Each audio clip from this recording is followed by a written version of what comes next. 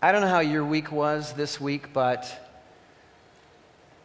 mine was filled with sorrow. I began the week by attending a funeral in Kitchener of a good friend of mine who suddenly was taken into the Lord's presence. We prayed for him last week. Pastor Kelvin prayed. We joined here together. I went to a funeral service that was just filled with sorrow and pain and grief. And you've been to these situations before where the ways of the Lord sometimes mystify us. As simple as that. His ways are above our ways. As high as the heavens are above, so are his ways. And the week ended with a funeral service yesterday here at the church for another one of our beloved here who went home to be with the Lord. This past summer, of course, I conducted the funeral of the dearest man ever in my life. Thank you for your kindness and your love that you've expressed to us. And to now be where many of you are or have been already, to have the passing of a parent and know the deep pain of that, no matter what age you are. You know, my dad was going to be 91 in 1 month. Some people say, "Oh, well, your dad was 91." I mean, you know, whether someone is 19 or 91, if they are dear to you, it just means the older they are, the longer and more dear they really are to you. That's what it means. At least that's what I've now discovered. But we have great hope. We thank the Lord that we don't grieve like those who don't have hope, because we know that those who are in Christ are with the Lord. We rejoice in that, but the pain of saying goodbye and separation is hard. And I can tell you that in all of those three situations, that all the prayers that went up were different than how things resulted, than the end result. We all prayed for healing. Everybody, hundreds of prayers. So what do we do when we are thrust into the pain of life and the mystery of prayer? You know, throughout the summer, I received a relentless reporting of sudden illnesses that come upon you. And we will receive more, or those you love. The stories of crushed dreams. You've prayed and prayed and prayed. So how do you live healthy in a world that, number one, is a sinful, fallen world, and number two, is engineered by a sovereign, all-powerful God? Like, getting your mind wrapped around those two and reconciling those two realities are the great perplexity of being a believer, of being a follower of the Lord Jesus Christ.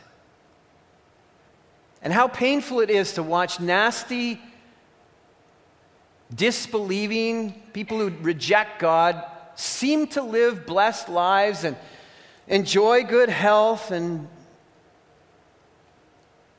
wealth, while you have to pick up the aftermath of crushed dreams. And you are loyal to the Lord. In our travels through the scriptures, we bump into a woman by the name of Hannah. Her womb is on lockdown from the Lord. That's what the scriptures tell us. She's childless. The Lord had closed her womb. While her nasty, troublemaker sister wife, or whatever you call it in the Old Testament, has children. Lots of them. Verse 4, the plural of sons and daughters. So the nasty person is blessed. The loyal, faithful person is in agony. Isn't that the general story of our lives? You're not going to leave me out here twisting, are you, by myself, sitting on this stool all by myself? This is our lives, isn't it? So what to do in messy, disappointing times? And let me also draw some background information for you. And by the way, the text is 1 Samuel chapter 1, in case you don't know. But let me draw some extra information from this text. With this woman, childless woman who loved the Lord with all of her heart, was bitter of soul and in pain and hurting and desperate. And we find out that her church wasn't even any good. Her pastors were a sham. The word of the Lord, it says in chapter 3, verse 1, was rare during that time. It was right on the heels of the judges. Ruth has been snuck in the midst of the text here, but really, historically, Judges runs right into 1 Samuel. So when we leave Judges and it says everyone was doing what was right in their own eyes, we move into this book called Samuel and this woman called Hannah. And one of the great mysteries of the Christian experience, I think we all agree, is our relationship with a sovereign God and prayer. What does it matter? He's in charge anyway. Why pray? How does prayer and a sovereign God even make sense? Especially a God who's purposed before the foundation of the world His good purposes. Listen, at its most basic and yet profound level, prayer is how humans get an audience with that God, with the King of the universe. Now think about that. Let your mind wrap itself around that for a few moments. You don't go onto a waiting list like you do with physicians. You can call out and have an audience with that God right now, right where you are. While I'm preaching, you can talk to God if you want to. So, can I get an appointment with God? Yes, you absolutely can. That in itself is something pretty amazing, that we can talk to God, the sovereign God, the powerful God. And those who seem to model prayer best share similar characteristics, of which Hannah is a great model. I want to draw 3 out for you this morning. 3 characteristics of Hannah that I see in this text. There are more, but 3 in particular leap out at me. The people that God includes in His sovereign purposes, because that's what prayer really is. At its basic understanding, prayer is how a sovereign God includes us in the scripting of His sovereignty. Remember, God isn't locked into time. And if you reflect or ponder nothing else that I say to you this morning, please reflect on what I'm going to say to you right now. Samuel, by the way, I'm leaping ahead, assuming that you've already read the text because you were studying for today, but maybe you haven't. And Hannah has a little boy named Samuel. I'm giving the story away, but there's a whole lot in the middle we're going to fill in. Listen, Samuel was God's idea long before he was Hannah's heart cry. If you ponder and reflect upon that, it will radically transform your prayer life as we work our way through this and talk more about it. Don't miss this point. The birth of Samuel was not a surprise to God. It wasn't like, oh my goodness, I never thought about I never thought about giving Hannah a child, and Hannah's been praying and begging me for a child. Sure, I'll give her a child. Let's see, we'll name him Samuel. Yeah, Samuel. Oh, I got to find a job for Samuel. What could I possibly get for Samuel to do? Listen, Samuel was already purposed by God before the foundation of the universe. Samuel was not an accident. Samuel was not the result of Hannah changing God's mind to bring into this world a little boy named Samuel. There are no accident children. They're all on purpose. Every one of us is purposed to be here by God. So you may be sitting out there saying, now, I'm even more confused about prayer now, where it fits in. Well, that's the setup for the sermon. Otherwise, you just leave and go home. I have to create a reason for you to stay and listen. Aren't we perplexed about prayer? I am. And don't miss this. The flip side to all of this is this, that until the time was right for that child named Samuel, God was making Hannah into something special. You see, before the foundation of the universe, God had planned Samuel, but he had also planned a mother for Samuel. And this gives us an absolute insight into the making of a woman in a time of pain to be the right mother for one of the greatest prophets that's ever existed. So, right now, you may be in God's waiting room for a very critical assignment that you've been calling out to the Lord about for years and years, waiting on the Lord and wondering what he's going to do. And will he ever do this? The flip side of what you're asking for is that he would shape you to be ready for what he wants to give you. Prayer is fundamentally, there couldn't have been a better song picked, Jordan, than that second last song. In seeing God, in hearing from God, we become more and more shaped into God's likeness, Christ's likeness, that we might be ready to receive the very thing he wants to give us, but isn't ready to give us yet because we're not ready to receive it yet. So ponder all of that, because that's really the punchline. I don't deliver the punchline often at the front end, but I'm so afraid I'll run out of time and you won't hear it. That's the Hannah story. Now, let's fill in the blanks. Let's fill in the story of this, okay? 1 Samuel 1. There was a certain man from Ramathaim,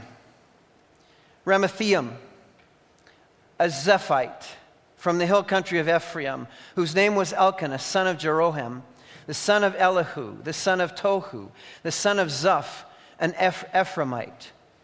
All of that to say, by the way, a guy from Bethlehem. Basically, all of that geography and all of that heritage, which is really important, is to help us zero in once again in God's focus in the place of Bethlehem. Over and over again. It's quite amazing. David, Bethlehem. Jesus, Bethlehem. Not accidental. Samuel, Bethlehem. Okay? All of it tied in together. He had 2 wives. One was called Hannah and the other Peninnah. Peninnah had children, but Hannah had none. Hannah was his first wife. How do we know that? Class? How do we know that? How can I say that so boldly to you? Come on, this is interactive. Why? Her name's mentioned first. Very, very good. Hannah's mentioned first. Year after year, this man went up from his town to worship and sacrifice to the Lord Almighty at Shiloh, where Hophni and Phinehas, the 2 sons of Eli, were priests of the Lord. Remember I said she had really bad pastors? I'll save what we're going to talk about next week for next week, but if you read ahead, you'll find out these guys were very, very bad pastors. They were becoming rich on the offerings of the people, fat on the offerings of the people, and were using the religious setting for womanizing. So as you're reading through this text, you're saying, can Hannah get a break? And the answer is no. Whenever the day came for Elkanah to sacrifice, he would give portions of the meat to his wife Peninnah and to all her sons and daughters. But to Hannah, he gave a double portion because he loved her. And the Lord had closed her womb. And because the Lord had closed her womb, her rival kept provoking her in order to irritate her. This went on year after year. Whenever Hannah went up to the house of the Lord, her rival provoked her till she wept and would not eat. Elkanah, her husband, would say to her, Hannah, why are you weeping? Why don't you eat? Why are you downhearted? Don't I mean more to you than 10 sons? Once when they had finished eating and drinking in Shiloh, Hannah stood up. Now Eli, the priest, who was the father of Hophni and Phinehas, was sitting on a chair by the doorpost of the Lord's temple. In bitterness of soul, Hannah wept much and prayed to the Lord. And she made a vow, saying, O Lord Almighty, if you will only look upon your servant's misery and remember me and not forget your servant, but give her a son, then I will give him to the Lord for all the days of his life, and no razor will ever be used on his head. She committed a Nazirite vow to the son that she was asking for. And as she kept on praying to the Lord, Eli observed her mouth. Hannah was praying in her heart, and her lips were moving, but her voice was not heard. And Eli thought she was drunk and said to her, How long will you keep on getting drunk? Get rid of your wine. Not so, my lord, Hannah replied. I'm a woman who's deeply troubled. I've not been drinking wine or beer. I was pouring out my soul to the Lord. Do not take your servant for a wicked woman. I've been praying here out of my great anguish and grief. And Eli answered, Go in peace, and may the God of Israel grant you what you have asked of him. And she said, May your servant find favor in your eyes. And then she went her way and ate something, and her face was no longer downcast. Why? Because thou, O Lord, art a shield for me, my glory and the lifter of my head.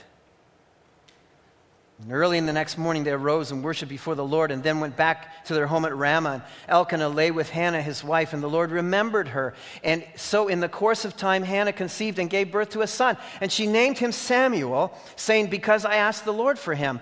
And when the man Elkanah went up with all his family to offer the annual sacrifice to the Lord and to fulfill his vow, Hannah did not go. She said to her husband, After the boy is weaned, I will take him and present him before the Lord, and he will live there always. In the days before we had mushy Gerber food for babies, weaning took a long time. And so babies generally weren't weaned until they were 2 or often 3. Do what seems best to you, Elkanah, her husband told her. Stay here until you have weaned him. Only may the Lord make good his word. So the woman stayed at home and nursed her son until she had weaned him. And after he was weaned, she took the boy with her, young as he was, along with a 3-year-old bull, an ephah of flour and a skin of wine, and brought him to the house of the Lord at Shiloh. And when they had slaughtered the bull, they brought the boy to Eli. She said to him, As surely as you live, my Lord, I am the woman who stood here beside you praying to the Lord. And I prayed for this child, and the Lord has granted me what I asked of him. So now I give him to the Lord. For his whole life he will be given over to the Lord. And he worshiped the Lord there. This is the word of God. What a powerful story this is. Listen, 3 characteristics. Let me very quickly talk to you about them. The first is this: they may be weathered by life, but they choose to worship anyway. What caught my attention when I noted this text is a woman deeply grieved, deeply in pain, deeply disappointed because she didn't have something she had been repeatedly asking the Lord for, which was a child, and yet she came every year to worship. She came to the right ceremony. She came when she was asked to come. She came and worshiped God. Now the enemy, when our souls are hurting, when we're in pain, the enemy of our soul loves to pile on every willing dupe possible to weaken our hold on what we believe. And that's the grave danger of pain in our lives, of desperate for something that you've called out to the Lord and you've not received. The desperate reality is, will we or will we not hold on to what we believe? That God is who He is and He can help us. And the enemy wants us to quit. And he raises up all kinds of people around us who will aid and abet his ideas to discourage us even more. Hannah has nothing but discouragement in her life. Every angle, every person becomes a discouragement to her. The pastors are a sham. The time and the setting was extreme spiritual sloppiness. Most people are doing what seemed right in their own eyes. And the word of the Lord was rare. She needed the word of the Lord. She needed to hear from the Lord. Make no mistake about it, though. This was the most crucial time in her life, because it is in the time that she was in this desperation of soul and calling out to the Lord that God was making something special of her. You know, we see this story as God bringing Samuel into the world. God was making a woman of faith who would be a mother for a person that would be a great prophet. Sure, Samuel's a great hero and the great prophet, but he had a great mother. I think this is the story of the making of a great mother, not dissimilar to the choice that God made to shape Mary, a young virgin woman, to be the mother of our Savior. Every Israeli woman wanted to be mother of Messiah. It's the shaping of that person by God. You right now are in God's waiting room, perhaps, being shaped in a time of your life that is as desperate as it's ever been, but it's the most powerful time of preparation in your life for what God wants to birth in your life. Divinely orchestrated struggles throughout Scripture are a testing of our faith. Jesus' brother James brings that to our attention in the book of James. James chapter 1 verse 2, "Consider it pure joy, my brothers, whenever you face trials of many kinds." I'm not tracking with James when I read that. I'm not tracking one little bit. Are you crazy, James? Consider it all joy when you face trials of many kinds. I'm not thinking like you right now, James. And I have to keep reading because this is what he says, because you know that the testing of your faith develops perseverance. And perseverance must finish its work so that you may be mature and complete, not lacking anything. God regularly puts you and I in a waiting room of despair, desperation, bitterness of soul, because he is testing us, not because he doesn't know, but that we might know whether or not we're the real thing. Will we stay worshipers of God or will we not, no matter what? Does God matter above everything else or not? Test yourself, the Bible says, and see if you are of the faith.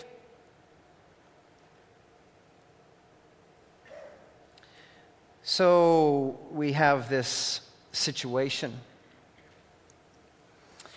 And year after year, Hannah goes off to church to offer her devotion to the Lord who she's loyal to.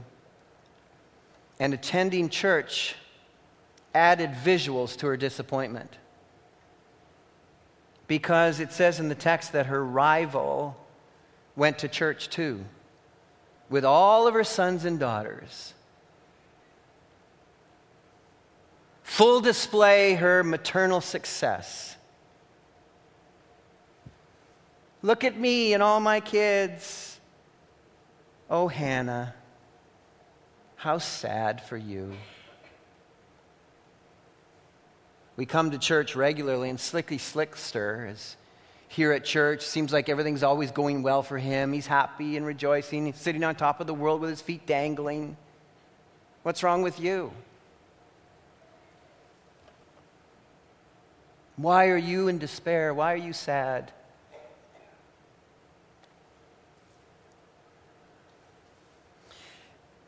Hannah, what Hannah didn't have was flaunted in her face at church. What the God she was loyal to has intentionally shut out of her life.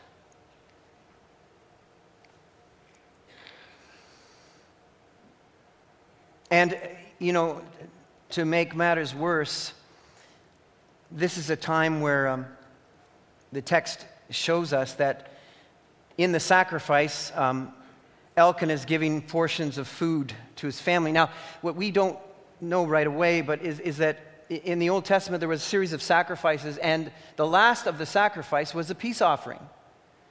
After you'd presented the offerings for forgiveness and all of that kind of stuff, then the final offering, the peace offering, you and your family got to enjoy the barbecue.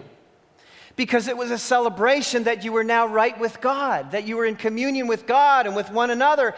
And here is Peninnah, the rival wife, badgering Hannah during the consuming of the peace offering.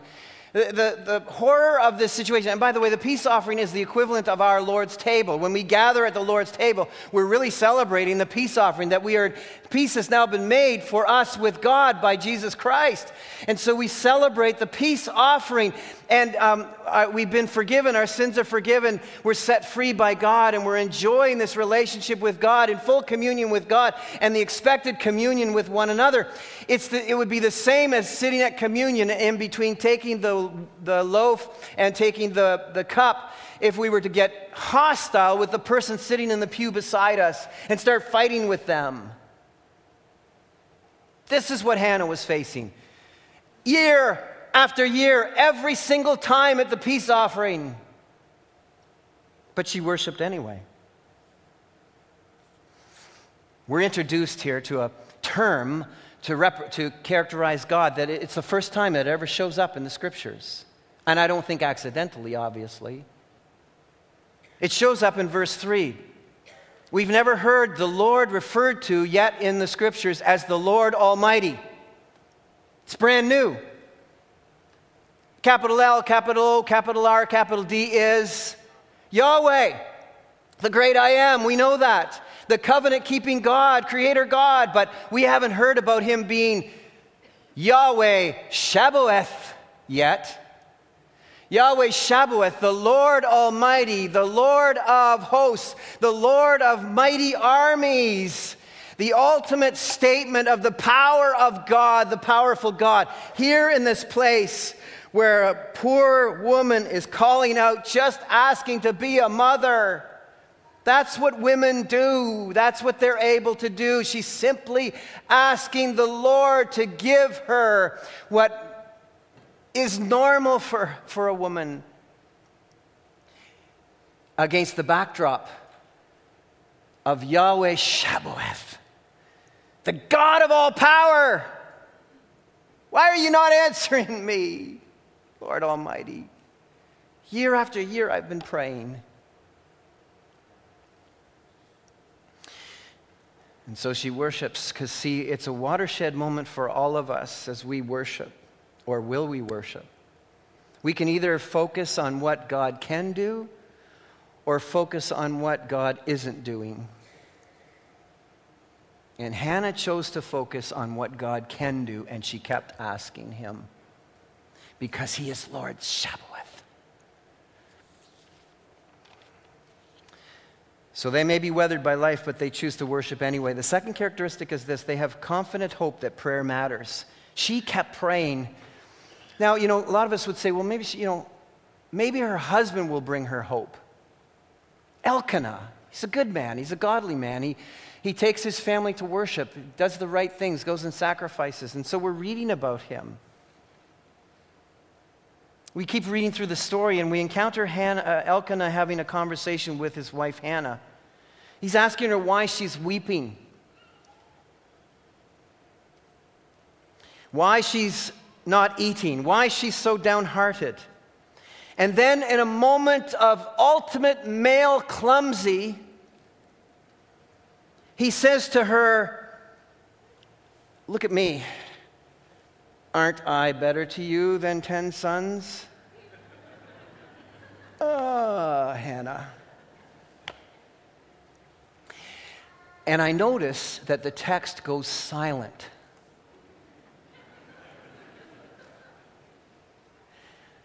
Because they didn't want to tell us that day Elkanah had 2 black eyes. One from Mr. Left and one from Mr. Right. You can tell Elkanah is just a normal guy who has no clue about women.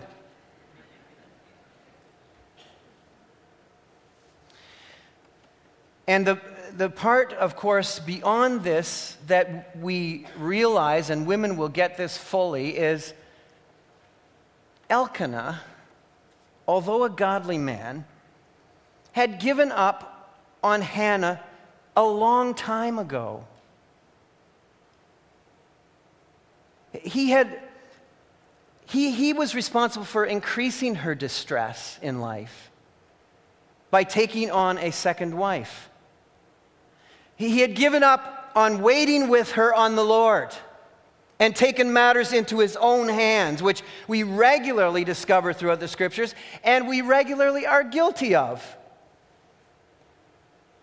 Samuel was on the way, wasn't he?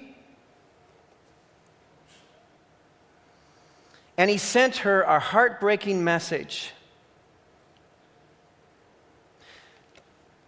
Not only do I notice, Hannah, that you're childless and it bothers me, but I'm going to replace you with another woman who will have the mother role in our family. You'd like to think that the closest people to you might be the best empathetically for you, but they regularly aren't. It says here he loved Hannah. You say, wait a second, it says in the text he loved Hannah, gave her a double portion of food. Great. If you can't have kids, I'll make you fat. I'm sure she was incredibly blessed by that. Thank you so much, Elkanah. You're so sensitive. Oh.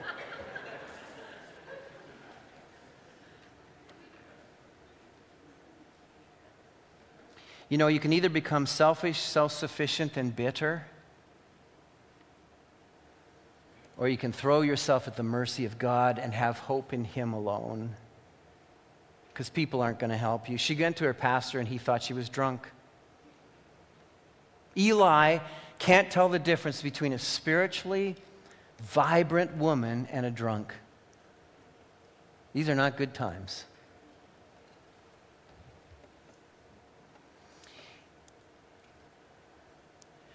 It says that the rival irritated her and provoked her year after year. You know what Peninnah was doing. Peninnah was disappointed that she had kids, but she didn't have her husband's love. So what she was trying to do is make Hannah look bad in front of Elkanah, her husband, and the Lord. I'll bug her at church. I'll provoke her at church so that she'll fly off the handle. And God, it'll explain why she doesn't have any kids. Because that's the way we are, right? When people are in pain and prayer isn't being answered and they're suffering and struggling, what is our first reaction? We maybe won't say it out loud, but in our minds, the first thing that comes to our thinking is what? Oh, heaven's shut down, eh? I wonder how you provoke the Lord. I wonder what sin is in your life. Hannah, surely there must be some sin in your life that God has closed up your womb.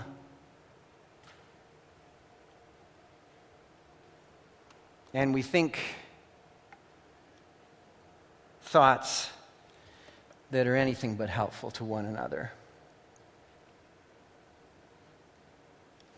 So what's the punchline here? Because we need to wrap this up. One day, when the time is right, Hannah stands up in church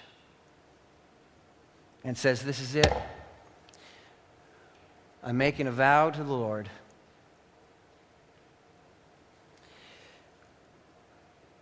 Wept much and prayed much. But now I'm simply asking that Yahweh Shabbaoth would look upon his servant's misery and remember me, and not forget your servant, but give her a son, and then I will give him to the Lord for all the days of his life." What has happened? Hannah's prayed this prayer many, many times. God was shaping a woman who would be open-hearted and open-handed about the dearest thing that mattered to her, a son. Regularly, it's not that our prayer is wrong, it's that our life is not ready for the prayer to be answered. We're not ready to be open-hearted and open-handed.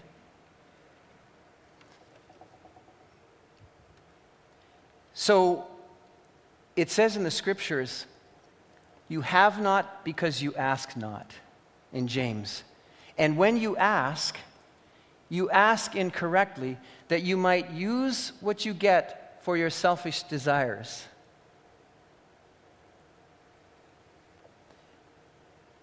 God was looking for a mother for Samuel, and he found one who worshiped anyway, who hoped in the Lord, and who ultimately was asking according to the will of God. This is not a story of bribing God. The last thing I want you to leave and think, well, what I have to do to get answered prayer now is I've got to promise God, I got to bribe God and say I'll do something. No, that's not it. This was not a bribe, this was a promise. This was a promise. Lord God, this is who you find now. This is who I am now. She stood up that day and said, this is who I am. I am ready for the assignment that you have for me. And the hardest thing that ever could be asked is for a mother to give up her 3-year-old child to go and serve the Lord for all the days of his life. There are mothers and fathers here, we know this. We don't belong to ourselves, we belong to the Lord. Our children don't belong to us, they belong to the Lord. And regularly he is shaping us until we are ready to say, oh God, be it unto me as you will. And when we pray in the will of God, when we seek the Lord and he shapes us, when we see him and he shapes us to seek what he wants, we are now ready for the answer that God has already fashioned. And so Samuel is born. And while everybody else is asking or is doing what seems right in their own eyes, they come and they ask Hannah, Hannah, how did you get this kid? And her answer is profound but wonderful. It's because, verse 20, I asked the Lord for him. That's it, simple as that. Because I asked the Lord for him. Who are you going to call? Where are you going to go? Who's going to help you? Not the Ghostbusters. Because I asked the Lord for him. Hannah's prayer. And his name is Samuel, which means the name is God. And by the way, when you look at Samuel, the name for all of your issues in life, faith, hope, dreams, the name is Yahweh. Shabbath. Go to him. Worship him. Don't quit on him. God will help you and answer your prayer. Father, this morning we have taken a small look, just a tiny time look at an amazing situation. And Hannah is us. And you are the same God, today, yesterday, and forever. So, Lord, we learn. We learn that prayer is your way of writing us into your sovereignty. We learn that prayer is how you humble us, because the proud don't get answers. If my people who are called by my name will humble themselves and pray, turn from their wicked ways. You oppose the proud, but you give grace to the humble.